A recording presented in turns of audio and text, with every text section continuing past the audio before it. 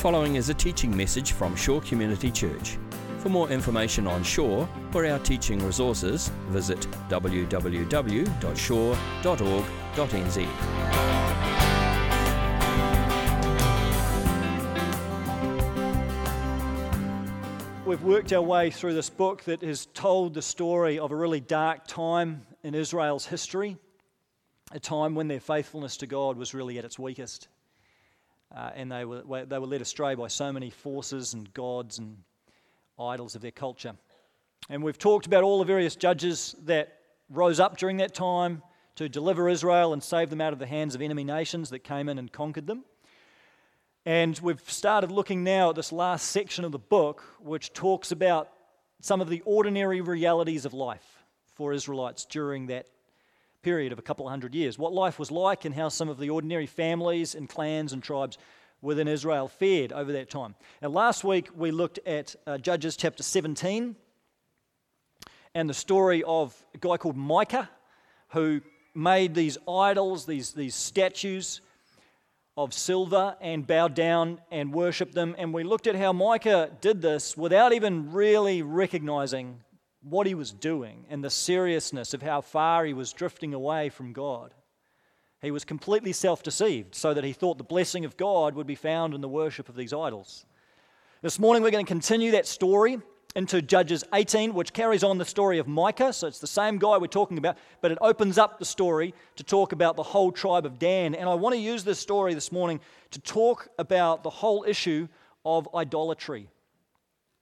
We've touched on it during the series several times, but today I want to deal with it head on because it is a major issue not only in this chapter, but in the whole book of Judges and in the whole of the Old Testament and through to the New Testament. This really is one of the big issues in Scripture, that God's people seem to continually be led astray from worship of Him towards the worship of these created idols. So I want to look at how this works for Israel and how it can work if we're not careful in our lives today. So we'll read some verses from Judges 18. Now, I don't want to read the whole chapter, but we're just going to take some selected verses here to get a picture, and I'll leave you to fill in the gaps in your own time and read through the whole chapter. But Judges chapter 18, verse 1. In those days, Israel had no king. And in those days, the tribe of the Danites was seeking a place of their own where they might settle, because they had not yet come into an inheritance among the tribes of Israel. So the Danites sent 5 of their leading men from Zorah and Eshtaol to spy out the land and explore it. These men represented all the Danites. They told them, "Go, explore the land." So they entered the hill country of Ephraim and came to the house of Micah, where they spent the night. We jump down to verse 14. Then the 5 men who had spied out the land of Laish said to their fellow Danites, "Do you know that one of these houses has an ephod, some household gods, and an image overlaid with silver? Now you know what to do." So they turned in there and went to the house of the young Levite at Micah's place and greeted him. The 600 Danites armed for battle stood at the entrance of the gate. The 5 men who had spied out the land went inside and took the idol, the ephod, and the household gods, while the priest and the 600 armed men stood at the entrance of the gate. When the 5 men went into Micah's house and took the idol, the ephod, and the household gods, the priest said to them, "What are you doing?" They answered, "Be quiet, don't say a word. Come with us and be our father and priest. Isn't it better that you serve a tribe and clan in Israel as priest, rather than just one man's household?" The priest was very pleased. He took the ephod, the household gods, and the idol and went along with the people. Putting their little children, their livestock, and their possessions in front of them, they turned away and left.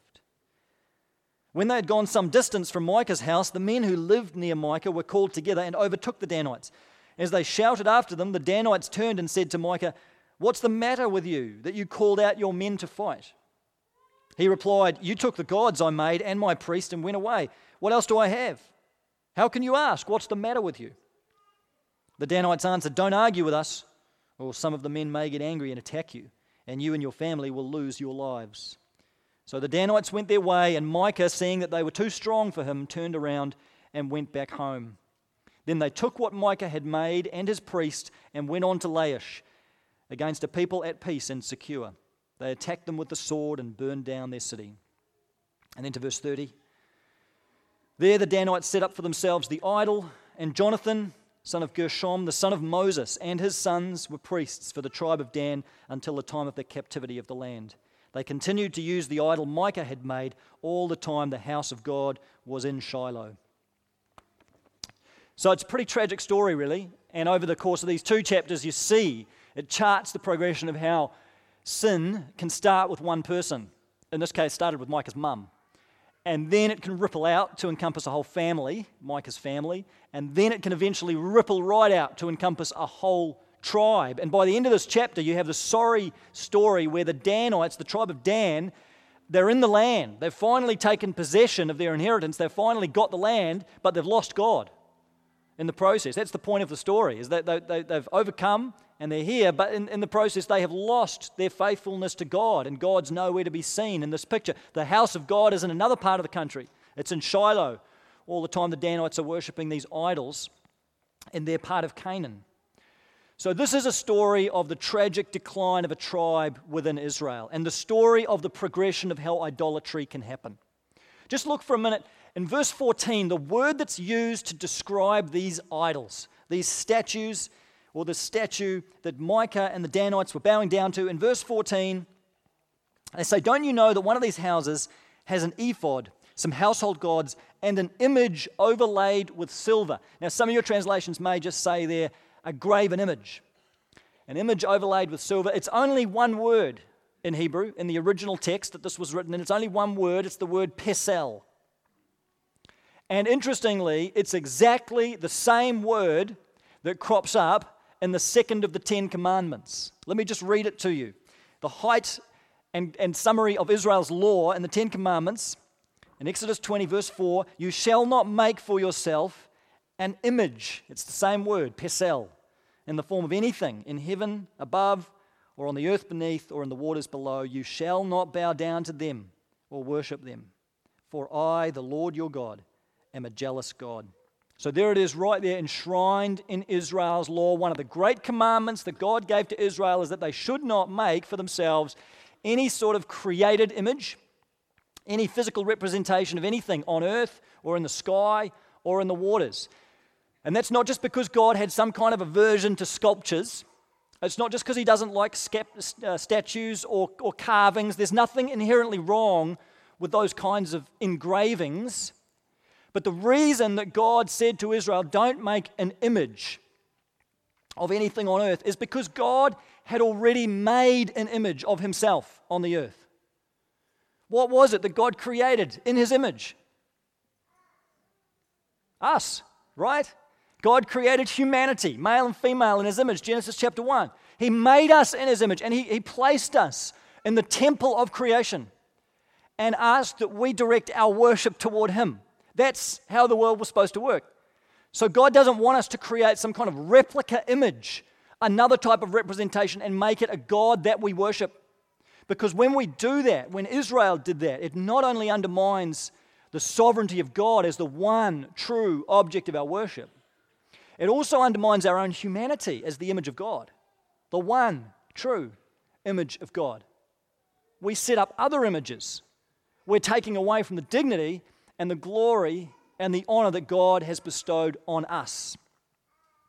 And even though that commandment is crystal clear in Scripture, you just see time and time again, not least in the book of Judges, how Israel negated this commandment and they went off running after all kinds of gods. It's a consistent problem that ripples through the Old Testament story and into the New Testament church as well. Now, it's easy to assume that idolatry is just an ancient problem. It's just this issue that affected ancient, primitive tribal cultures, and it doesn't really affect 21st century life today. After all, Israel was in this highly religious context where there's a lot of gods. Everyone acknowledges that these gods exist, and there's a plethora of gods to choose from. But here we are today, 21st century Western world, and we're in a context of secularism. And a secular culture doesn't acknowledge, at least publicly, doesn't acknowledge any gods at all. So you could argue that in secular contexts, idolatry is impossible because there are no gods that are acknowledged. Beyond what you can see and touch and perceive with your senses, there are no other gods, and therefore idolatry can't exist in a secular context. But I would say that, in fact, the opposite is true. That where you have a secular culture, idolatry doesn't disappear. It is proliferated. Because wherever you have a secular culture, there's another force at work, a companion force. And sociologists call this sacralization. And it simply means taking natural things, physical things in our world, and elevating them to godlike status. So sacralization means in a secular culture, you don't have to acknowledge any gods. You don't have to acknowledge any kind of transcendent being at all, and you can still be thoroughly religious because you take these natural things and you invest them with divine status and divine meaning. So you could be a raving atheist like Richard Dawkins and still engage in the process of sacralization through making science itself into a type of savior. It's highly religious language, and it elevates created things to being godlike things. Even the way we talk about nature or the way we talk about the human self can blur the distinction, that critical distinction between creator and creature. And we start raising up created things, and we start giving them greater power, greater authority, greater dignity than they really have. That's sacralization. And what that tells me, that sacralization is so prolific in a secular context, tells me that as human beings, we are wired to worship. It's just fundamental to who we are. You can put us in a secular context where society doesn't acknowledge any gods at all. We will still find ways to worship because as human beings, we cannot not worship. I'm not talking about whether or not you enjoy singing songs in church. We just can't not worship. It's basic to our humanity. We are, at our core, desiring creatures with these affections and devotion and desire that's always going to find some object. It's always going to attach our love to something. We are loving beings. And there are many things we can love. Many people we can love. Many things in life we can love to different degrees. But our hearts will find ultimate objects of love. They will find ultimate objects of desire, objects of affection, and those things are what we worship. And if those things are not the one true God, then they are idols. If our hearts desire some created thing more than they desire God, that thing, that person, that process, that phenomena, whatever it is, that has become an idol to us. Idols are not necessarily just physical things that you can see and touch and feel. They take form in all kinds of intangible ways in our lives. Even just everyday activities can border into the idolatrous. In his book, Desiring the Kingdom, James Smith describes this everyday practice that we have going to the shopping mall, just a visit to Westfield. But he describes it in a way that has this heavy religious, spiritual language to it to help us see how even the common practice of shopping can become a worship experience. Here's what he says. After time spent focused and searching in what the faithful call the racks, with our newfound holy object in hand, we proceed to the altar, which is the consummation of worship. Behind the altar is the priest who presides over the consummating transaction. And so we make our sacrifice, leave our donation, but in return receive something with solidity that is wrapped in the colors and symbols of the saints and the season. That's just a visit to the shopping mall. So he's not saying that every time you go to Westfield you're an idolater, by the way, if you're wondering. It's not that every act of shopping is idolatrous, but he's saying we need to realize how even these everyday practices are spiritual. That's the point. There really are no secular practices. Everything we do, because we're spiritual beings. So everything we do, even shopping, we're engaging in those activities with all of who we are, with our heart, with our mind, with our soul, with everything. We bring it all when we go shopping. When we do anything, go to the sports stadium, go to the university, we bring our whole selves. And because we're spiritual beings, our hearts are always looking for things to worship, always looking for things to leech onto and draw life from and direct our desire towards. And we will find them wherever we can. And sometimes these practices have a way of getting under our skin, getting into our heart, getting into our gut, even without us realizing what is going on. And they can easily become idols. It's not even necessarily that the thing you're buying is the idol. It may just be the process of shopping You know what I mean, the process of being a consumer. It's the searching, it's the comparing, it's the scanning the racks, it's the researching, it's the window shopping. That process, it's the pursuit of the purchase. That in itself can be the object of our heart's greatest desire. That can be our greatest love, what we love the most, what our heart is drawn to above all things. And if we're not careful, that can displace God at the center of our lives, and it can become an idol. Doesn't have to, but it can. Idols can take all kinds of forms. And I think some of the most dangerous ones are things that in themselves are really good. Idols are not just, gambling or smoking. Idols can be things that are important and necessary, but then they cross a line and they become objects of worship. So your own physical health and well-being can become an idol. Of course we should look after our body. Of course we should care about what we put into our body. Of course we can care about our physical appearance and presentation. But I think it's precisely because we can and should care about those things that we feel justified in giving more and more of ourselves to them.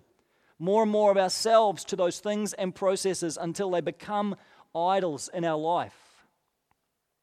Going to the gym, working out, bodybuilding, running, all of those things can become idols if they are the object of our greatest affection, if they are what our heart is desiring more than anything else.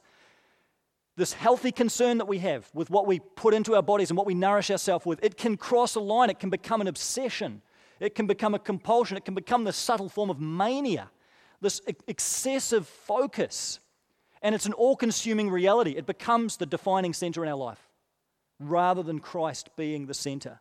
And our own obsession with image, with presentation, with body image, with weight, with whatever it is, we can start, if we're not careful, worshiping the body rather than the God who gave us the body. And you don't even have to like your body to worship it. It's just simply what you desire or a picture of your body. And this desire for greater health or better body image, whatever it is, that can become the great object of worship in your life, rather than worshiping the God who created your body. And sometimes these idols, they're not even things you can see. They're just these intangible forces and realities in our lives. You can be addicted to ambition. Of course it's good to want to succeed. Of course we want to produce and we want to be efficient and we want to be productive. But that personal desire for career success can just get a hold in our hearts, and it can become a compulsion. It can become an idol. When we desire this career path more than we desire the narrow road of discipleship, it can be an idol to us. We can even make the approval of other people into an idol. Usually arises out of an insecurity, but we need that person's approval. We need to be liked. We need to be respected. The idea of not being approved of or accepted by other people is catastrophic. And we end up worshipping the approval of other people. Our heart needs that more than it needs God. We can even worship ideas, a particular political ideology. Doesn't matter if you're a lefty or a righty. Political ideologies can become this consuming focus in our lives. A particular philosophy, a particular psychology, a particular theology, all of these things, they can become the reality, the defining center in our lives. And we start seeing everything else through the lens of those ideas, rather than seeing those things through the lens of Christ. They become the center, rather than orbiting around the center, which is Jesus. This is just scratching the surface of what idols can be. We could just go on and on and on, naming the idols of our culture, naming the idols in our lives. I don't know whether any of these are connecting with you. There may be other things in your life. They can be very hard to see. They can be very hard to identify, but John Calvin said the human heart is a factory of idols. We are endlessly creative and resourceful at producing idols and making things into idols that we then bow down and worship. But I really don't want this just to be a big beat-up session to guilt trip everybody and send you all home feeling worse about yourself than when you came in. The gospel's a message of hope, right? And Christ has come to unmask these idols in our lives. Christ has come and he's proved himself to be the one true living God. Because the thing about idols is they really ultimately have no power. They have no life. They have no ability. They cannot do anything for you. And Christ has come to demonstrate he's the one God who can do something. He's the one God in whom salvation really is found. And through his death and his resurrection, Jesus exposed the idols in our world. And he unmasked them. He showed them up for what they really are, completely incompetent of delivering any sort of salvation to us, delivering any kind of redemption in our lives. And he proved himself to be the one true God. And now Christ himself fills us with his strength and his power so that we can look around our lives and start to identify what the idols are and deal with them.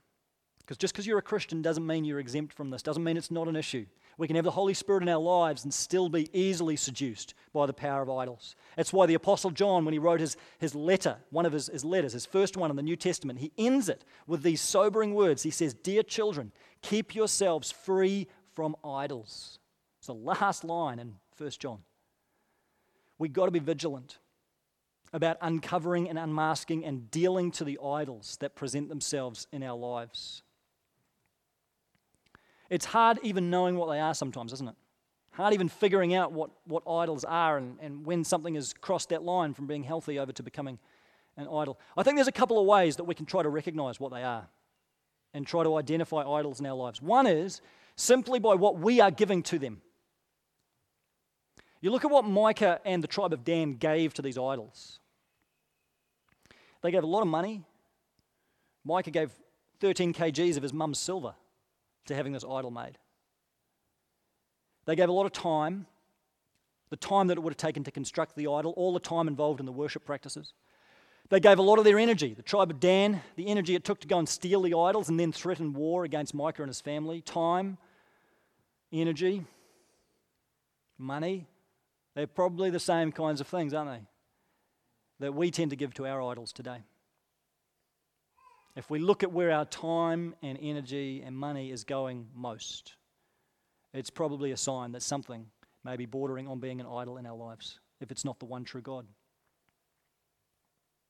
We could mention the obvious example, which starts with face and ends with book. And I'm on Facebook, so I've got nothing inherently against it. But just purely in terms of time given, energy expended in Facebook, you'd have to say for some people this is an issue, right? None of us, of course, but for some people it may just be an issue. And it's just got this addictive property, doesn't it, Facebook? It's just somehow, I don't know how it is, but you just constantly feel this compulsion to log in and see if someone else has put up some mundane piece of trivia about their life, change their profile picture, put another post up, showing me what they've got for dinner, whatever it is. Actually, one of my friends put up something great the other day on Facebook. She said, remember the days before Facebook and Instagram and Twitter when you had to go out for dinner and take your old camera and take photos of what you had for dinner and then go and get the film developed and get photocopies and take them around to all of your friends and show them what you had for dinner? No, neither do I. Stop it. I thought that was quite good.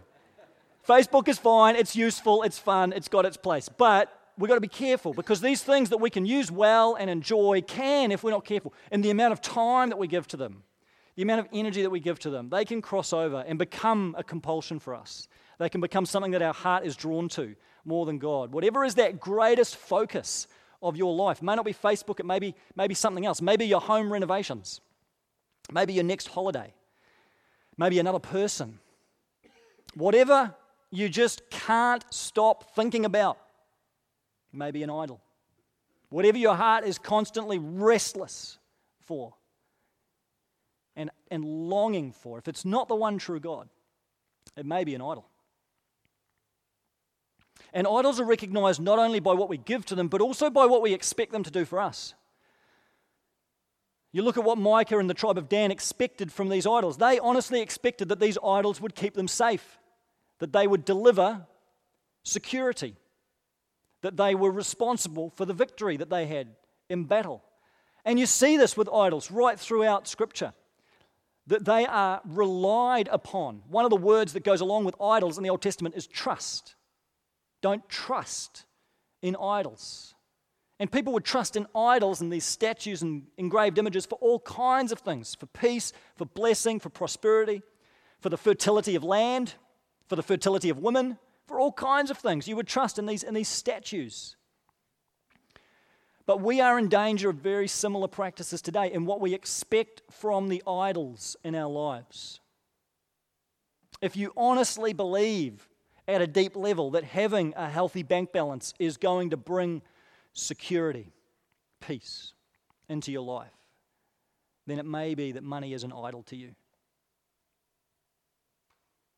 If you honestly believe that the approval of other people is going to give you a sense of self-security, it may be that the approval of other people is an idol. If you're looking to someone else in your life for your self-esteem, and you're looking for them to give you all your self-worth and tell you who you are, give you all your self-identity, and you're kind of using them to be propped up in your own self-image, it may be that person, good as they are, it may be that person has become an idol to you. And your heart is expecting them to give you your own self-identity and make you a true person. You're expecting that from this idol that you've made of them. If you're relying on your own talents and skills and abilities and gifts to give you a sense of meaning and identity in your life, it may be that those very talents, skills, abilities, and gifts that God has given you have become something that you are worshipping. Our hearts will constantly look for things that we can turn into idols, and then we will try to derive meaning and value and identity from those things. And so, guys, this morning, I just want to simply encourage you to take a sledgehammer to your idols. Really, I mean, when you see these times in the Old Testament, when Israel was really at her best, and she returned back to God, doesn't happen much in Judges, but you see it, times like the reign of Josiah, these godly kings. And when their eyes were opened, and they saw the impotence of these idols, and they saw how unfaithful they'd been. You have these beautiful scenes where Israel just demolishes their idols. They don't just ignore them. They don't just go back to worshiping God over here and leaving the Baal statues set up. They just destroy, they almost take delight in completely shattering these idols and tearing them down, because they know the only way that worship is going to be able to be directed back to God is if these idols are completely crushed.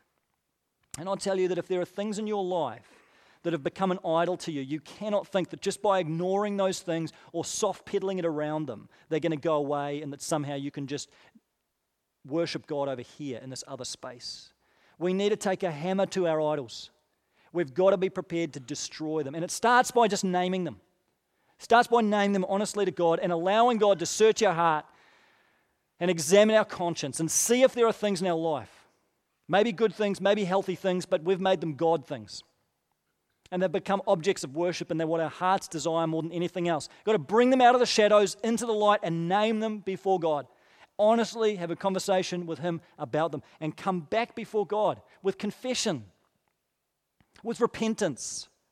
Repentance just means turning away from those things and coming back towards God and falling on our faces and saying, God, you alone are worthy of my worship. And I'm sorry that I've somehow drifted into making these other created things gods. They're just not worth it. We've got to be prepared to name and confess our idols before God and then receive His grace afresh and His forgiveness. And He is full of grace.